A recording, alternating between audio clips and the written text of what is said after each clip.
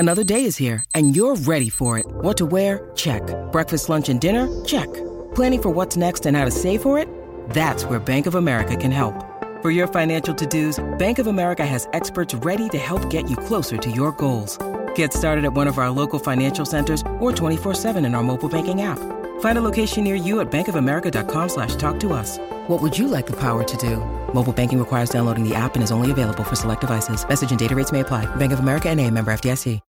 When you need mealtime inspiration, it's worth shopping Kroger, where you'll find over 30,000 mouth-watering choices that excite your inner foodie. And no matter what tasty choice you make, you'll enjoy our everyday low prices, plus extra ways to save, like digital coupons worth over $600 each week. You can also save up to $1 off per gallon at the pump with fuel points. More savings and more inspiring flavors make shopping Kroger worth it every time. Kroger, fresh for everyone. Fuel restrictions apply. Welcome to the Age of Jeremy. Before we get started, please make sure to subscribe to this podcast. I am the leader when it comes to advice with business content, creation software, taxes, investment, education, and all the hobbies that I enjoy. Make sure to follow me on Instagram, Facebook, TikTok, and Snapchat, all at Age of Jeremy. You can also check me out on Twitter at Age of Jeremy Q. Also, please follow our Age of Radio Podcast Network Instagram channel at Age of Radioverse. If you want to join our growing community, head on over to Facebook and check out our Addicted to Podcasting Facebook group. If you have a podcast, feel free to join our Facebook group and advertise your podcast. We will also be launching a Discord, so stay tuned for that. You can get updated here, or you can get updated by joining the Facebook group Addicted to Podcasting. Make sure to follow our Age of Radio Twitter account at Age of Radio. We will be hosting Twitter Spaces soon with the podcast hosts that are on the network. And last but not least, make sure to click the link for Merlin in the episode description to sign up for the Merlin waitlist. Merlin is a new app coming from my 3T Warrior Academy and my software company Blockheads. It is a crypto app that allows you to link to your exchanges to see your gains and losses. It will also allow you to create an exit strategy that will notify you when the target is met so you can execute your trade. All right, well, I think that's it. Let's get on with the show. My name is Jeremy Quintanilla. You are listening to Age of Jeremy. I'm an entrepreneur, and I'm the co-founder of Age of Radio and 3T Fitness, and, well, other businesses that I am working on. This podcast is about everything that I learn and the trials and tribulations it took to learn them. I hope you enjoy.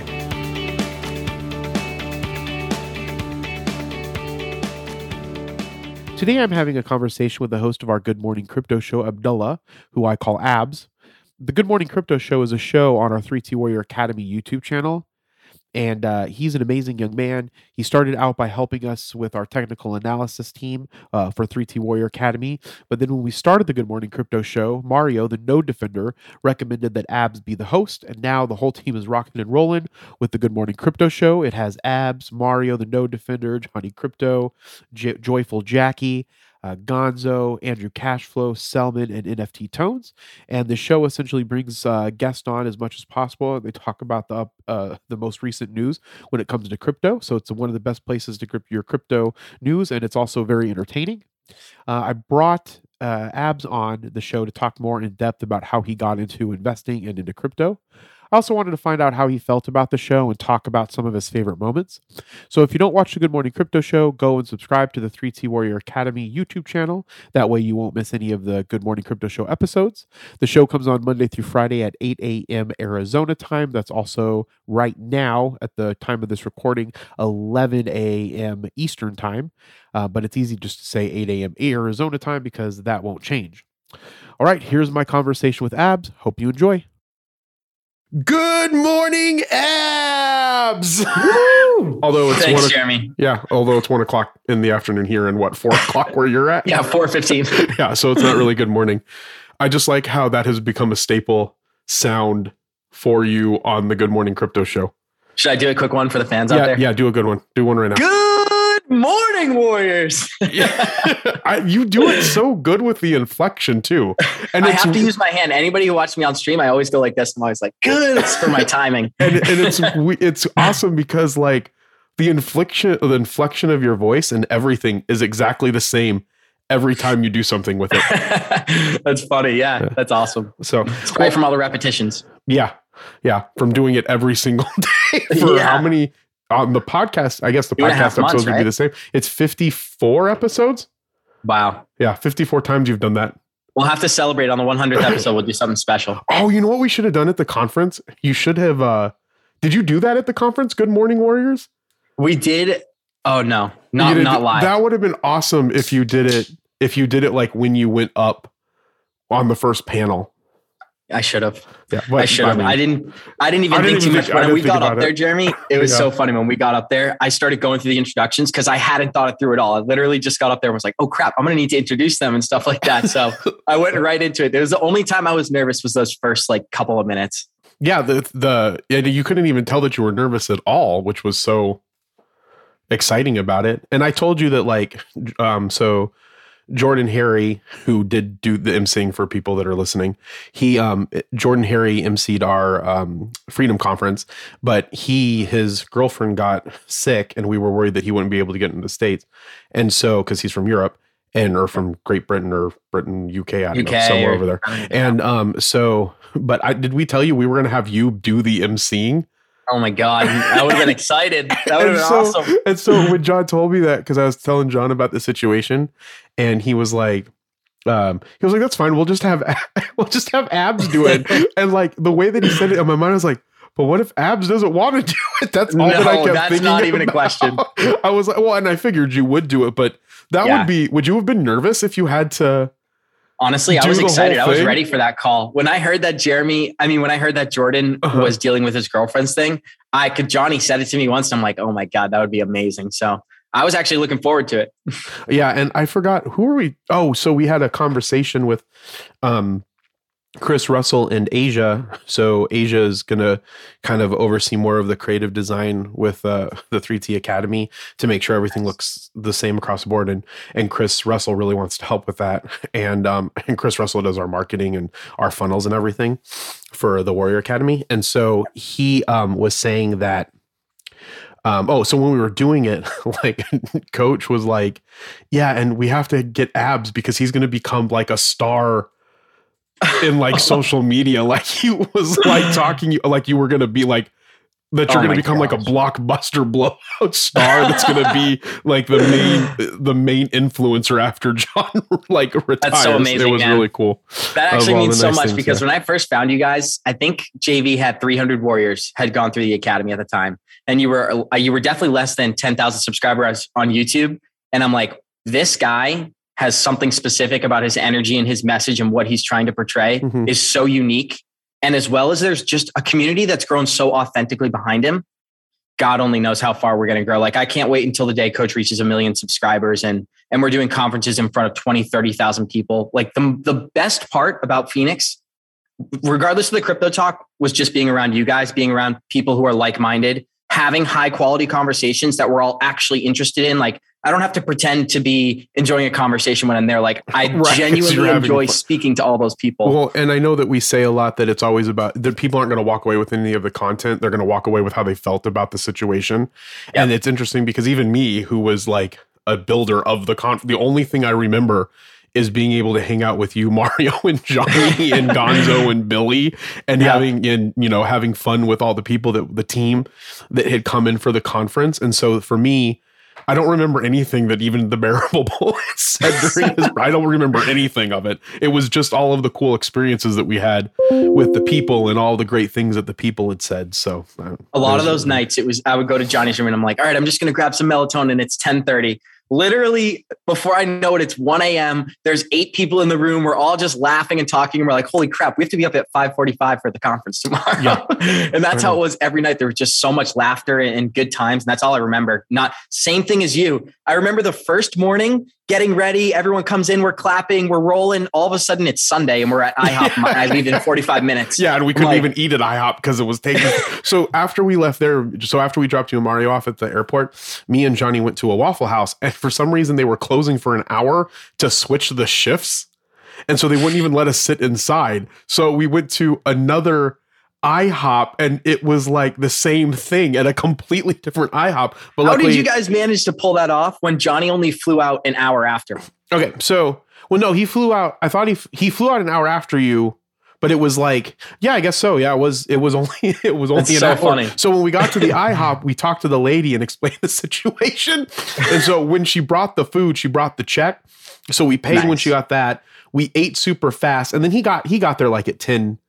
Well, his flight was out at 11, I think. So he got there at like 10:15, and he was fine.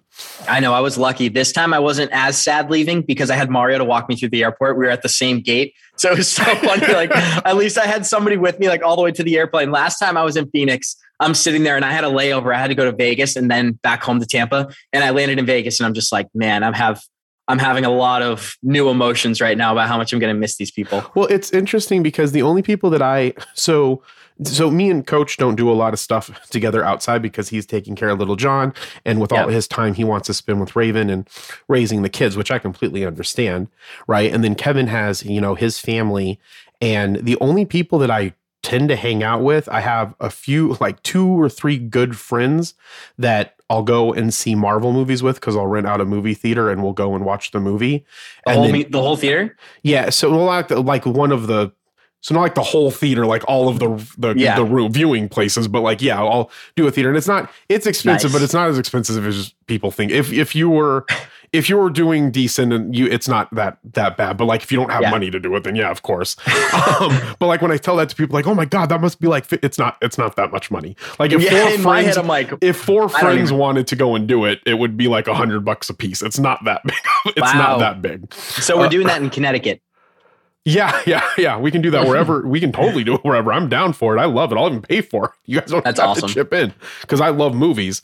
And so when we so I'll do that, and then Dustin kind of started doing that with us too because Dustin likes role playing games. So then Dustin plays D&D, and then I play Dungeons and Dragons with that same core people. The point of what I'm trying to get at is that it was sad for me because I had you guys here.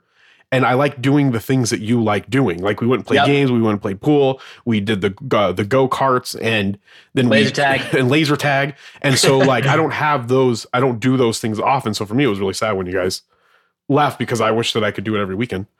I know. That's the only thing that's tough about going out there is that I know when I'm leaving, I'm going to be sad about leaving. I like give everybody a hug goodbye. And it's like, I always go through this emotional roller coaster of like the thing about staying is that everyone goes to their separate ways too. So it's like Johnny goes home, Mario goes home, you guys stay, I go back to Florida.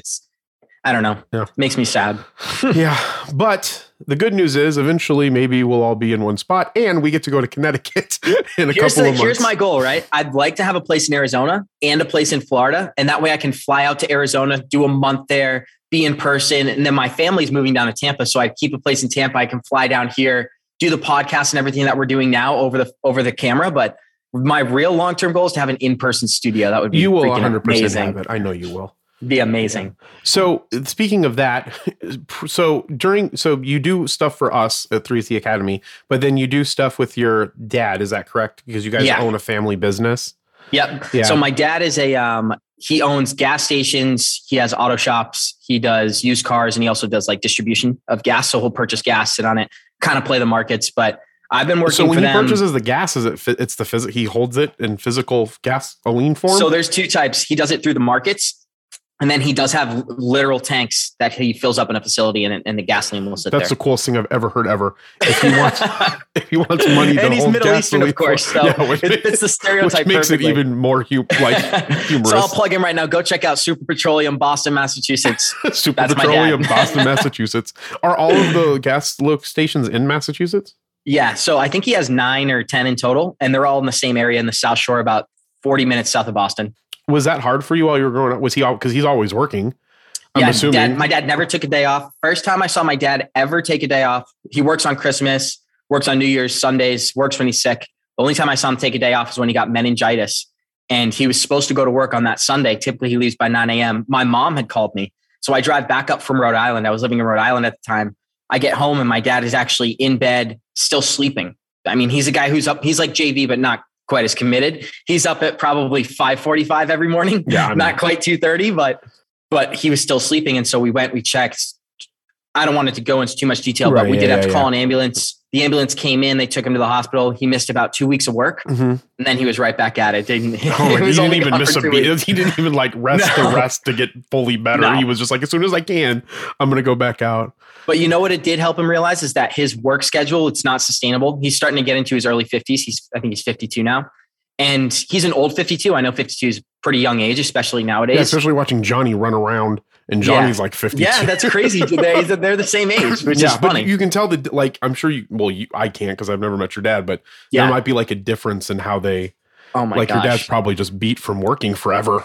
Yeah, he looks like it too. And he's very old school in the sense of like working for your money. It's not about accumulating the maximum amount of money. It's about being prideful in that process of building something, putting in the work and showing up every day. Yeah. So, but I learned work ethic from him for sure. He doesn't have anybody can take over the business though and run it after him, or does that go to you, or what's that? Yeah, I don't want that response. I love my dad. I would 100%. I want to be sure if he hears this. I don't want that responsibility. I love you, man. But I have other things that I want to do. I do have an older brother who's 26. So he's working for them now. I would love to see him take over that company. But my long-term goal is to figure out enough passive revenue streams, and they own a ton of real estate as well. So they have a bunch of renters. I think that's more long-term. Yeah. I want to see them start downsizing. Yeah. So is that the reason why you got into investing, is because of the fact that you saw your dad working forever and you didn't want that life? Or how did you get into investing? Because you were going to college for economics. Yeah. And then something happened and you didn't finish, right? And then you started doing investing, or were you doing investing before that? Because you started doing investing really young. Yeah. So I started doing investing when I was about 15 years old. I don't even know if that's legal or what my parents were doing at the time. So don't come after me, SEC. But what my parents were doing at the time is the money that I was making, which is very, very minimal, maybe $5,000 in a summer, they would let me start putting into an E-Trade account it was like a co-existing account with my mom or whatever. And so I really got familiar, and I was terrible. First few years, terrible. Like was probably losing 20, 30% on my portfolio every year from the time I was like 15 to 17. But I had a life-changing event take place when I was sophomore in high school. So I ended up stopped going to school. I got in a bunch of trouble. Yeah. I lost my best friend, Jeremy. We've talked about this at the same time. So I lost my best friend to suicide. And I basically spiraled. I became like just a total mess, angry at everybody, didn't want to follow directions. And that led me to the point where my parents took me out of school, my sophomore year of high school. I was supposed to be a captain on the lacrosse team and all types of stuff. So my parents were like, no way, pulled me out, took away my cell phone, started working full time. And that's where I learned that this wasn't for me. I would get up at 6 a.m., go and get coffee with my dad, help him open the stations. Then I would get to Braintree, which is where his main auto shop is. Yeah. And I would be the guy who did oil changes, brake pads, inspection stickers. Oh, so they put you to work.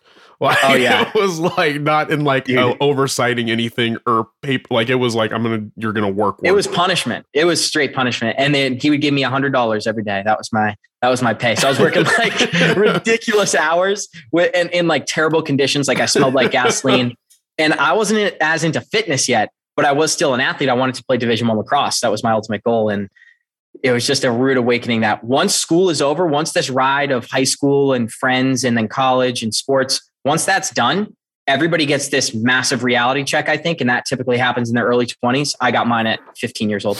Yeah. Yeah. So then from the investing, how did you get into crypto? Because you didn't get into crypto until you started watching Coach, right? Yeah. So I had a roommate freshman year of college. I went to Manhattan College, who was obsessed with Bitcoin. He used to have a 70-inch TV in our room, and it would just be the monitor showing the price charts. And he would talk about this stuff. Yeah. That's intense. He was an interesting character, but he showed me, I guess that's the first time I was subconsciously exposed or consciously exposed to a lot of this stuff. And I didn't take it seriously. And then I watched Bitcoin go to 20 grand. I had a lot of conversations with my parents about getting involved. Never ended up actually buying in. Then fast forward a few years, March of 2020 comes around. We get this huge crash in the stock markets. And I realized that my form of investing was slightly outdated.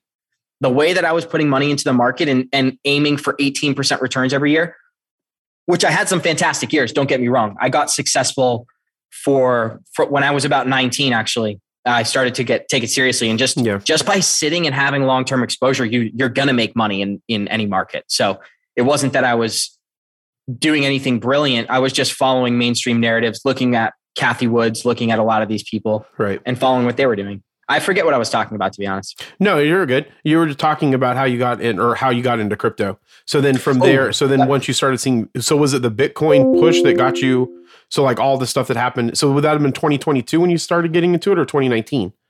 No. So 2017 was my freshman year in college. So that was when I first got exposure. Then March of 2020 came around, stocks crashed. I had cash on the sidelines because I had been listening. I knew a crash. I didn't know. I thought a crash was going to come. Yeah.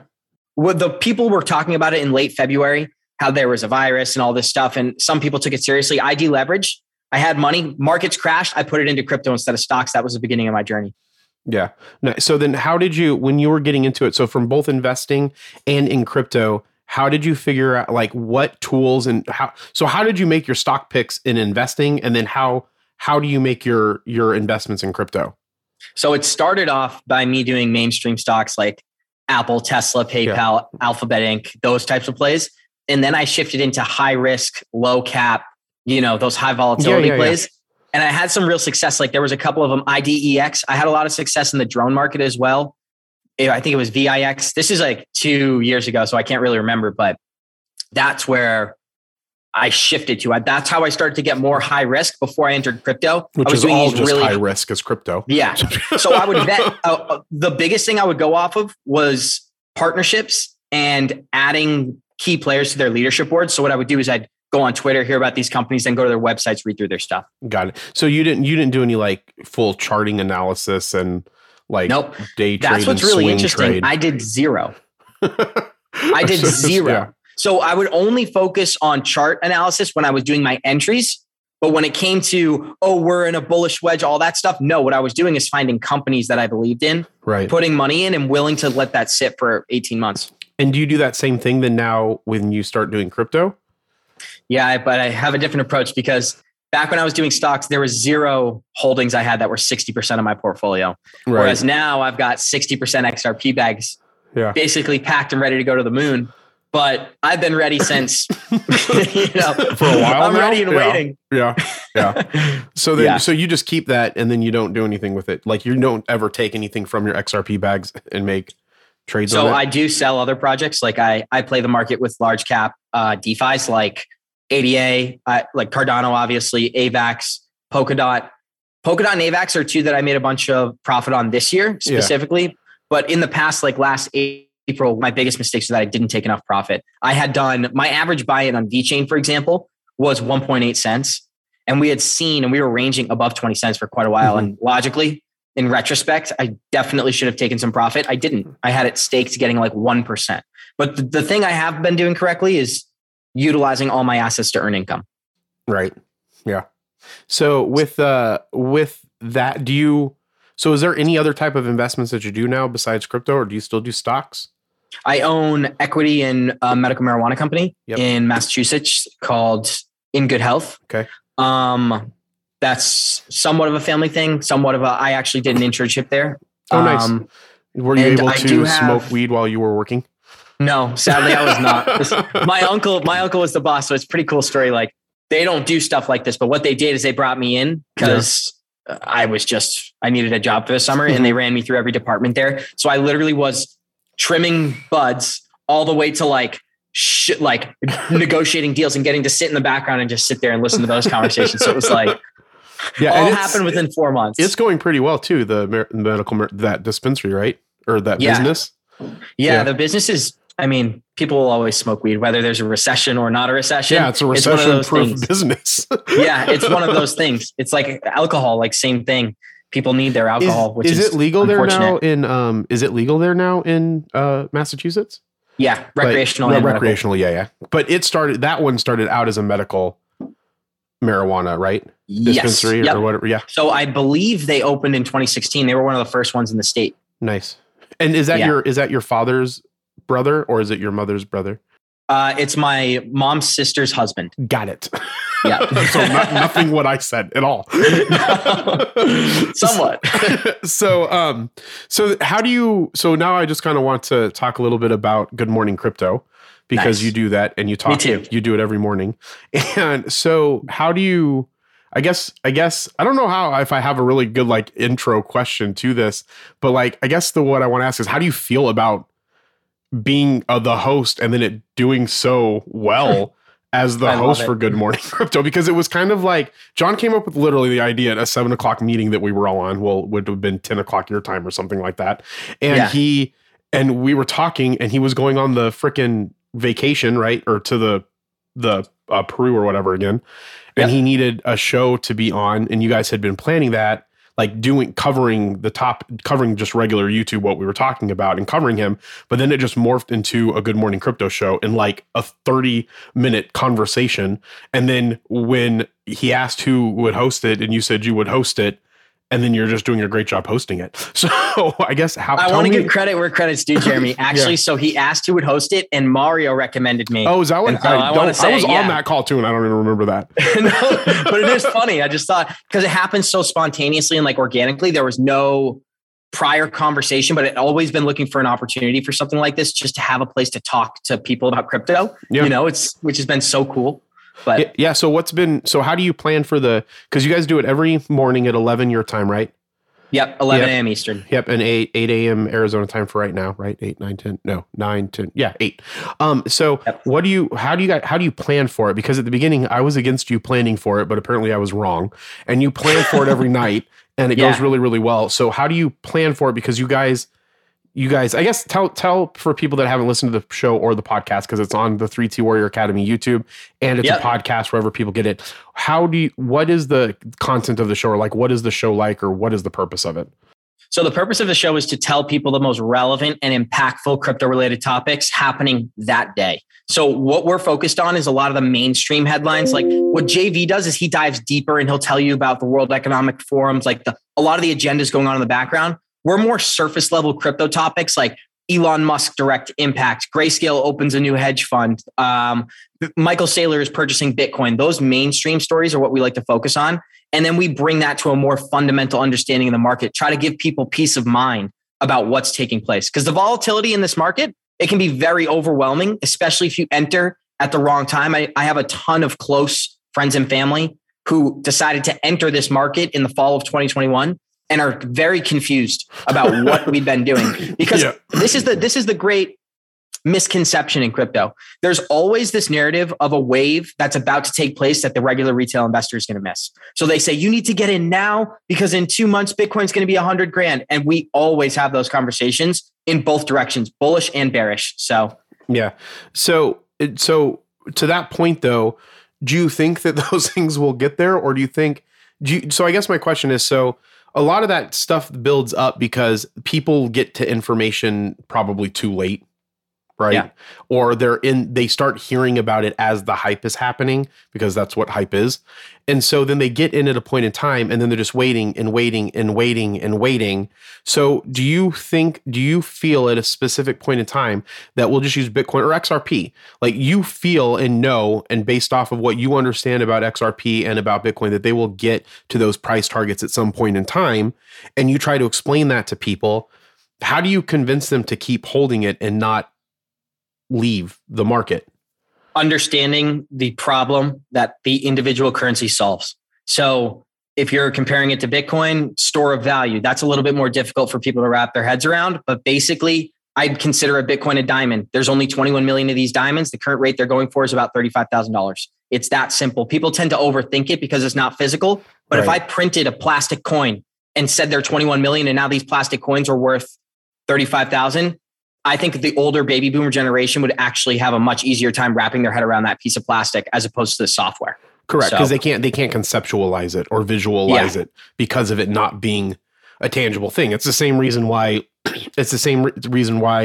whatever we call the World War II generation people, like why they can't get their head around, a debit card or get their head around the money being online, right? Is because it's not real. So it's not real to them. So they can't see that. Well, what is real, right? You can have a conversation about our fiat currency is not real. No, it's not in any way whatsoever. That's why when people and we agree on ask me about that, I'm just kind of like, well, no currency is real. It's just a number. Yeah. And then the more that you change that number and the more you increase that number and the more you decrease that number on a piece of paper, right? Or on a ledger somewhere, then that is what makes the other things that you can purchase and buy with it more expensive or less expensive.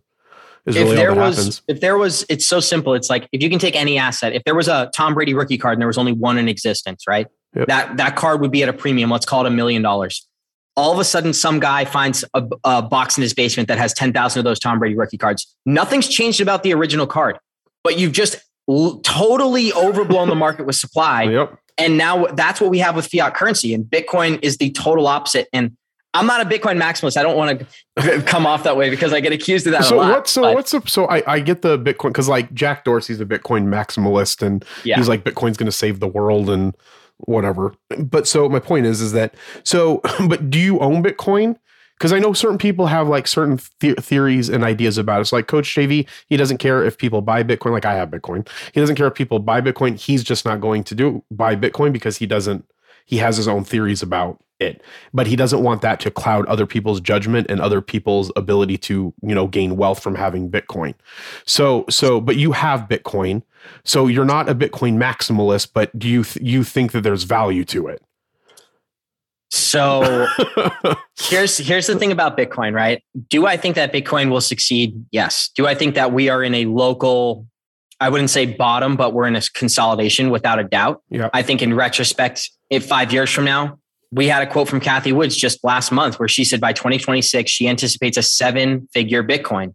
These are the smartest people navigating in the entire US market. It's like Elon Musk, Mark Cuban, Gary Vaynerchuk, Cathie Woods. Not only do they have big social influence, but they have massive pockets to influence the market. Mm-hmm. And we're seeing more and more Bitcoin shift out of the hands of people who are just in it for the short term. And we're seeing these wallets like Michael Saylor with 135,000, Terra Luna, 35,000, Tesla, 43,000.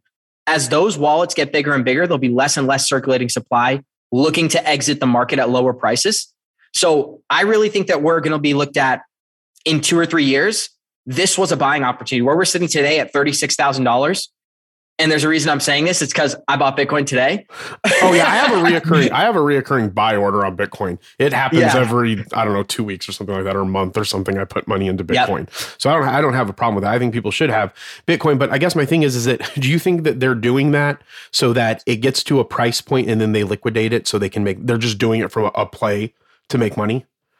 Yes. But I think that they work so long-term that it's like a 5-year play almost. It's like they're going to need to dump a lot of this liquidity, but they're not going to do it until we're at least at, what did Elon Musk or whatever entity owns his Bitcoin, how much did he buy his Bitcoin out? When it was at what, 60,000 or something like that or more? Or? No. So Elon Musk bought his Bitcoin last January at, I believe it was just below 30,000. Oh, was it?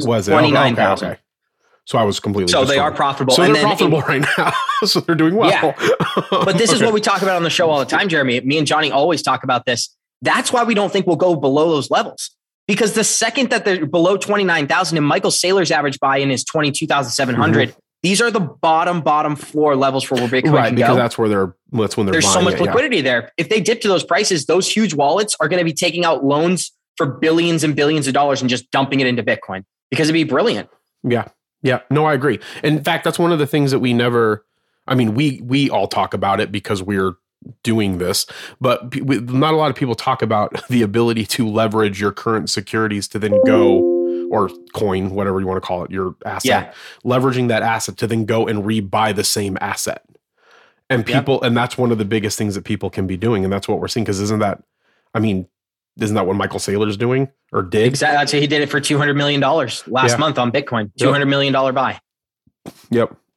So then are you just going to be holding your Bitcoin then until you see it get to? I am. So I actually have a plan. I'm taking my Bitcoin and I'm using it on a lending service called Freeway. I'm going to earn about 38%, or I think it was 37%, because there was a couple of things I decided not to do. You can get up to 43%, but the base rate for if you want to leave it liquid, just sitting there, is 20% on your Tether, Ethereum, Bitcoin. So I'm putting my Bitcoin in there and I'm thinking if I have 2 Bitcoin, then by the end of year 1, I'll have 2.8. By the end of year 2, I'll have 3.6. And that's what gets me excited. I don't really care. Not that I don't care, but I'm not focused on it, what the price of Bitcoin will be, even if Bitcoin's $50,000. Right, because you're going to get that fixed rate on it. Exactly. Yeah. So how do you prep? So there's a bunch of information, because one of the things that doesn't boggle my mind, but makes me not really want to do a super amount of research, and I rely on you and Jackie and the rest of the team to do all the research, is there's so much there's so much out there. So how do you decide what you pick for your topics for the Good Morning Crypto show? Like what I spend a lot of time alone and reading. so what I do is I'll spend like a few hours scrolling through Twitter. I'll gather up maybe 12 or 15 articles. I'll read those articles, and they're typically from, Blockworks, Watch Guru, what's the other one? News.Bitcoin. There's a bunch of them, but what I'll do is I'll take like a bunch of those. I'll read through them myself. I'll narrow it down to 12 or 15. Then I'll pick like 7 or 8 of them. And that's when I have a meeting at night with like Johnny, or me and Mario meet in the morning. So at nighttime, I'd say 3 days out of the week, me and Johnny meet. He bounces ideas off me. And I feel like we always have a better show when we do a prep the night before, just because our chemistry's there. But every morning, once I narrow it down with Johnny, we add more specific stuff, or we get rid of some articles we don't think are relevant. I have a meeting with Mario where we go over the same content. We'll tweak it a second time. And then I write the introduction. Me and Mario both write the introductions for the name part. Yeah. And then I write the introduction for the articles. And that's pretty much the whole thing. Nice. So, and then how do you find guests to be on the show? Because one of the things that I like that you guys do, and obviously I had some input on this, but one of the things that you guys do that I really enjoy is that you don't like really interview the guest.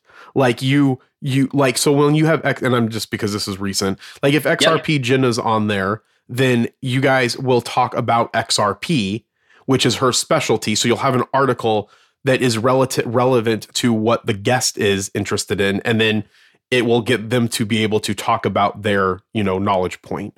So do you find that is better than just interviewing people, or like, do you think that that's what kind of sets the show apart, or what are the bigger reasons for the show being different? Something I guess I would say undervalued in the beginning was the chemistry me, Johnny, and Mario have. Like we didn't fully, because we just started this thing, which is brand new. Like even though we've been doing it for 3 months, I really believe that in 3 years, I'm going to look back and be like, 3 months in, we were babies. This is going to evolve so much.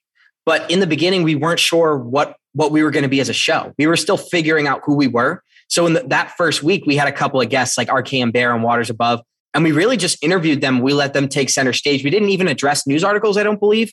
And then we kind of found our feet once we figured out what we were trying to do. We were trying to communicate how to not get swayed by narratives, if that makes sense. We were trying to bring like peace of mind, long-term thinking, community-based type of thought process going forward. I'm not really sure I'm explaining myself. No, I completely agree. I completely agree with that. And I think that the way that the show is now is phenomenal. And you guys do have really good chemistry. And it's funny because you can watch you, and not saying that like all the other people are amazing too. So everybody's really amazing. Donzo, Jackie, Selman, Andrew, everybody is amazing. I don't want to forget anybody. Yeah, but like it's some of the funniest things happen when it's you, Johnny, and Mario. I know. And like so I was showing, like it was really funny. I was showing Danielle because she doesn't listen or watch the show because it's on when she's at work and she just whatever. And so she'll watch it occasionally if I have it on, or because sometimes I'll throw it on in the living room to just see what was going on the show. And which I appreciate. That's freaking awesome. And so it was funny. So I was telling her about some of the funny moments that happened with Johnny, and I do it, and I'm trying to find the first XRP Gen episode, I think it was. Oh my goodness. And so I'm trying to find that. And so the first thing that happens, it pops up and Johnny's there with his fucking his tank top on. And I'm saying, I forgot what I said, but the first thing that came out of Danielle's mouth was like, yeah, and maybe he shouldn't be wearing that tank top. And like, it was just funny. Like just the people being the people is what makes it humorous. And like, you can find funny. That's what's so fun about being on there is like, if you look at it, you can make fun of all of us. That's what makes it fun. Exactly. Is because we're just regular people, like not trying to, just having a conversation. It's not trying to be this, amazing like production. We'll continue to make the production better, but like, it's just funny because you guys just talk and share your insight and go back and forth. And it makes the show just freaking hilarious. And the best part is that we've never been, and this speaks to like you and JV so much, you've never even hinted that we're supposed to act a particular way. We just get to be the most raw and authentic version of ourselves. And that's why Johnny Crypto is so freaking funny, because we let him be unfiltered. He swears, he says hilarious stuff. Like people love him. And that's why I think he brings such a unique freaking energy. There's no self-consciousness involved. He's just being himself. Right. And that's like the most important thing. And like, not to say anything, negative about anybody else's show, but they're trying to put on they're trying to create personas about themselves. Like, yes, Mario goes by the No Defender Online. Used to go by Abs because no one can say your name. And then Johnny goes by, give it a shot. It's Abdullah. Abdullah. And then Johnny Crypto is Johnny. They're not trying, they have like their, handles or whatever you want to call them, but they're not like trying to create a look or a feel about who they are. They're just being themselves. And that's in my opinion, the only reason why I started to do any of these journeys with John is because I'll be honest. I liked John when he was in the bank, but I love him now. Like, I love him even more now. Like, he's getting to be himself. And you could see even when he was at the bank that he wasn't himself and I wasn't being able to be myself. And it's weird to see if you just allow people to be who they are and not get them to just focus on a stereotype or on a thing that they have to be.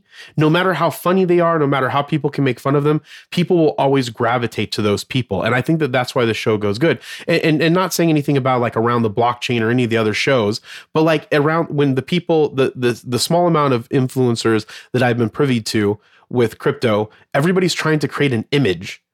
And they're trying to create an image that wasn't them originally. Right. Where I think that that's one of the biggest differences about Coach, you, Johnny, Billy, Mario, Jackie, Andrew, Selman, Gonzo. You guys just get to be you. And we're not trying to stop that, because if we stop that, then, or if we try to say to do this, to be this way, that's going to hurt it, where it's growing so great because you guys are allowed to be yourselves. I don't know why. If you just think about how this particular group came together, Jeremy, it's been such a unique process that I've always had this calmness of everything's going how it's supposed to. And it's just so amazing. Like, we haven't even known each other maybe at this point, I think I first flew out to Arizona and met JV in person in May of last year. Yeah, but I didn't meet you at that. I met you at the Vegas trip in July. So it hasn't even really been a year for me. Which is crazy. And think about how much has changed. We can talk about the developments in PCA, in the Warrior Academy, on podcasts and TV shows and stuff. But when you just think about our relationships, how we're like very, very close. It's not like there's no act. And that's what I like it so much about the Good Morning Crypto show, is like, it's just a lot of our conversations we would have if the camera wasn't on. Correct. And that's what makes it amazing. Yeah. It makes it really, really amazing. So what's been your favorite episode that you've done so far? Oh man, it's so difficult. Nothing really comes to mind. There's not a particular episode that comes to mind, but what has actually surprised me so much is how much fun I have during the prep with Johnny and Mario and Gonzo. And like when we're prepping before stream and stuff like that, I've actually enjoyed that. I wouldn't say as much as the show, but almost as much as the actual show, just because like there's been so many funny moments that have come out of it. And we've gotten so much closer because we're working together so much more often. So it's just been a blessing. I think everything is going exactly how it's supposed to, regardless of how I feel about it. And that's how I choose to look at it. Yeah. And it is going really, really well. It's growing. Yeah. And if once we continue to do advertising, and then as crypto continues to get bigger, or people find you guys on TikTok and grow, because that's one of the things that's also interesting to see is how well you guys are growing on TikTok. Or not on TikTok, on Twitter. Jesus. None of you are on TikTok. No, we're not even on TikTok. I was going to say, I'm like, wait, this is news to me. What's happening? We're growing on TikTok? No, on Twitter. I'm sorry, I did a TikTok not too long ago, so I guess that maybe that's why it's on my mind. But on Twitter, so you don't have your own Twitter, but you go on the handle of Good Morning Crypto Show, right? Yeah, I like to call that my account, just like as a joke, but it's I don't have any. I look at it at your account because every time I reference you in a tweet, I put abs at 3TGFC. Yeah. Well, it's my only Twitter account. It's the only one that I'm on every day. So like whenever people ask questions and they get an answer, that's just me. Yeah. So when you but you're also on Instagram now. Yes, brand new. Yeah. What's your handle on there? It's abs3t. Abs3t. Yep. Cool. On Instagram. I got one picture up there. So I know I saw. I was like, I'm glad he's got that 100. I'm like, you did like one thing and have like 150 followers or something. And I'm like, what's happening? I haven't even looked. Imagine if you did more stuff on it. No, I only have one thing. But hey, got to start somewhere. You got to start somewhere. So what is your long-term plan for like I know that we have PCA and we have the Good Morning Crypto show, and we'll probably have other businesses I'm imagining in the future because that's just how I like to do things. But like, what's your long-term plan?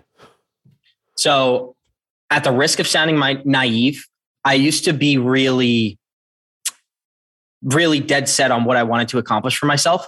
And now what I've tried to do is set not so much as logistic and tangible goals, but instead like growth goals, like personal development goals. So if you asked me this question a couple of years ago, what I'd say is like, oh, I want to start a company like JV or I want to like, you know what I mean? I would come up with some sort of an answer of what role I'd like to fill. Instead, what I'd like to do is be able to grow the exact way I'm growing with additional income, more passive revenue streams, a better network, but at the same time have the same freedom to evolve as a person. Because what I've been able to do from a personal development standpoint as an individual, going to sleep at night, being alone with myself. I know it's a different kind of conversation, but that's where I've made the biggest strides over the last 3 or 4 years. And the finances I feel have followed. The more I'm able to develop myself personally, the finances are directly correlated. Oh, 1,000 billion%. I feel that the more that you focus on, whether it's getting a regular education, getting an online education, getting a spiritual journey, getting, into bodybuilding or weightlifting or getting into yoga or getting into fitness or getting into religion, like when you are continuously looking at yourself and saying, how can I improve myself? Then as you're doing that, not only are you changing your, what John likes to call, or what we all call alignment or frequency, right? Your frequency is going higher. I like to say your aura is getting better or stronger, but like, then that attracts all these other opportunities to you. That's why when people always talk to me about business and like, oh, you're lucky. And I was like, well, yeah, a lot of it is, it's luck, but the luck was created because of me focusing on being better and working hard.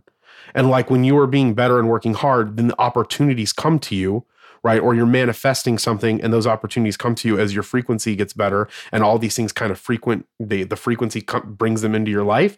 And it's then from there, your responsibility, if you're going to take advantage of that, to then work hard with it. That's why there's always it's not really an element of luck. It's just an element of you doing the right stuff that's making you better.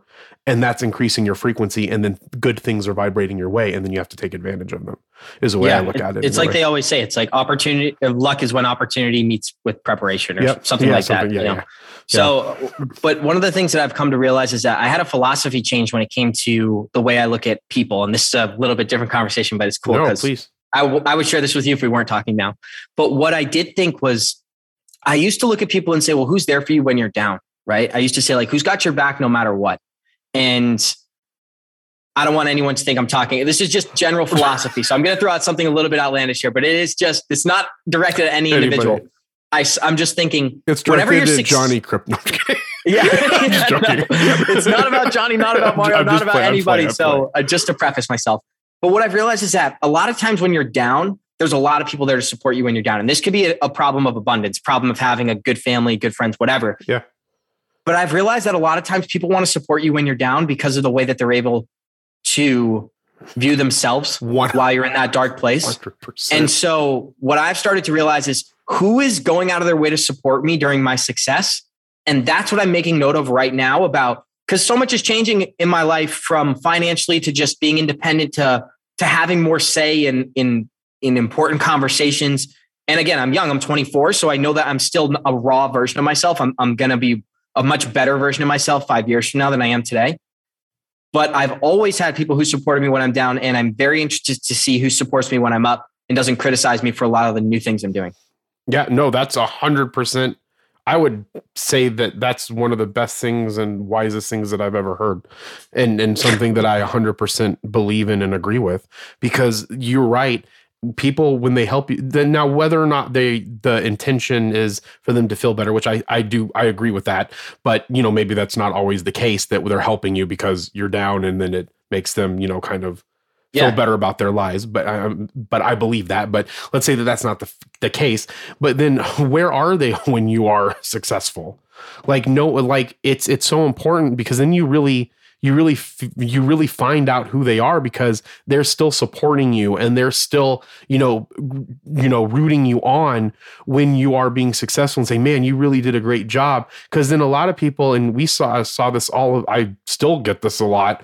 There's so much jealousy out there when you're being successful. That's the reason why they come and help you when you're down, because they saw you rise and then they saw the shit happen and like, oh, well, I told you that it wasn't going to work out, but I'm going to help you because I'm a good person. But where are those other people when you're doing, like, when they're going up? I want to be around successful people. That was one of the hardest decisions that I had to make. And not only do I want to be around success, and by hardest decisions that I had to make is like, I cut a lot of people out of my life in my late 20s that I was like, this just isn't good, or mid 20s. I've done that a lot over the past 24 months. Yeah. And it sucks, but you have to, if they're your real friends and they're supposed to be in your life, when you raise your frequency, if they end up raising their frequency, they will vibrate back into your life. I truly believe that. If not, then they shouldn't be there, because their intentions to be with you aren't the best, in my opinion. And so, and here's what's hard. Yeah. Oh, sorry. No, go. I think the hardest part is it's always easy to cut off somebody that you don't love or you like, but you have some animosity towards. But the most difficult thing that I had to deal with was not hanging out with people I genuinely enjoyed, because they weren't good for the self-development things I was trying to do. And it's a selfish way to look at it, but it's the way I needed to look at it, because I think there's times when it's very appropriate to be selfish. I do.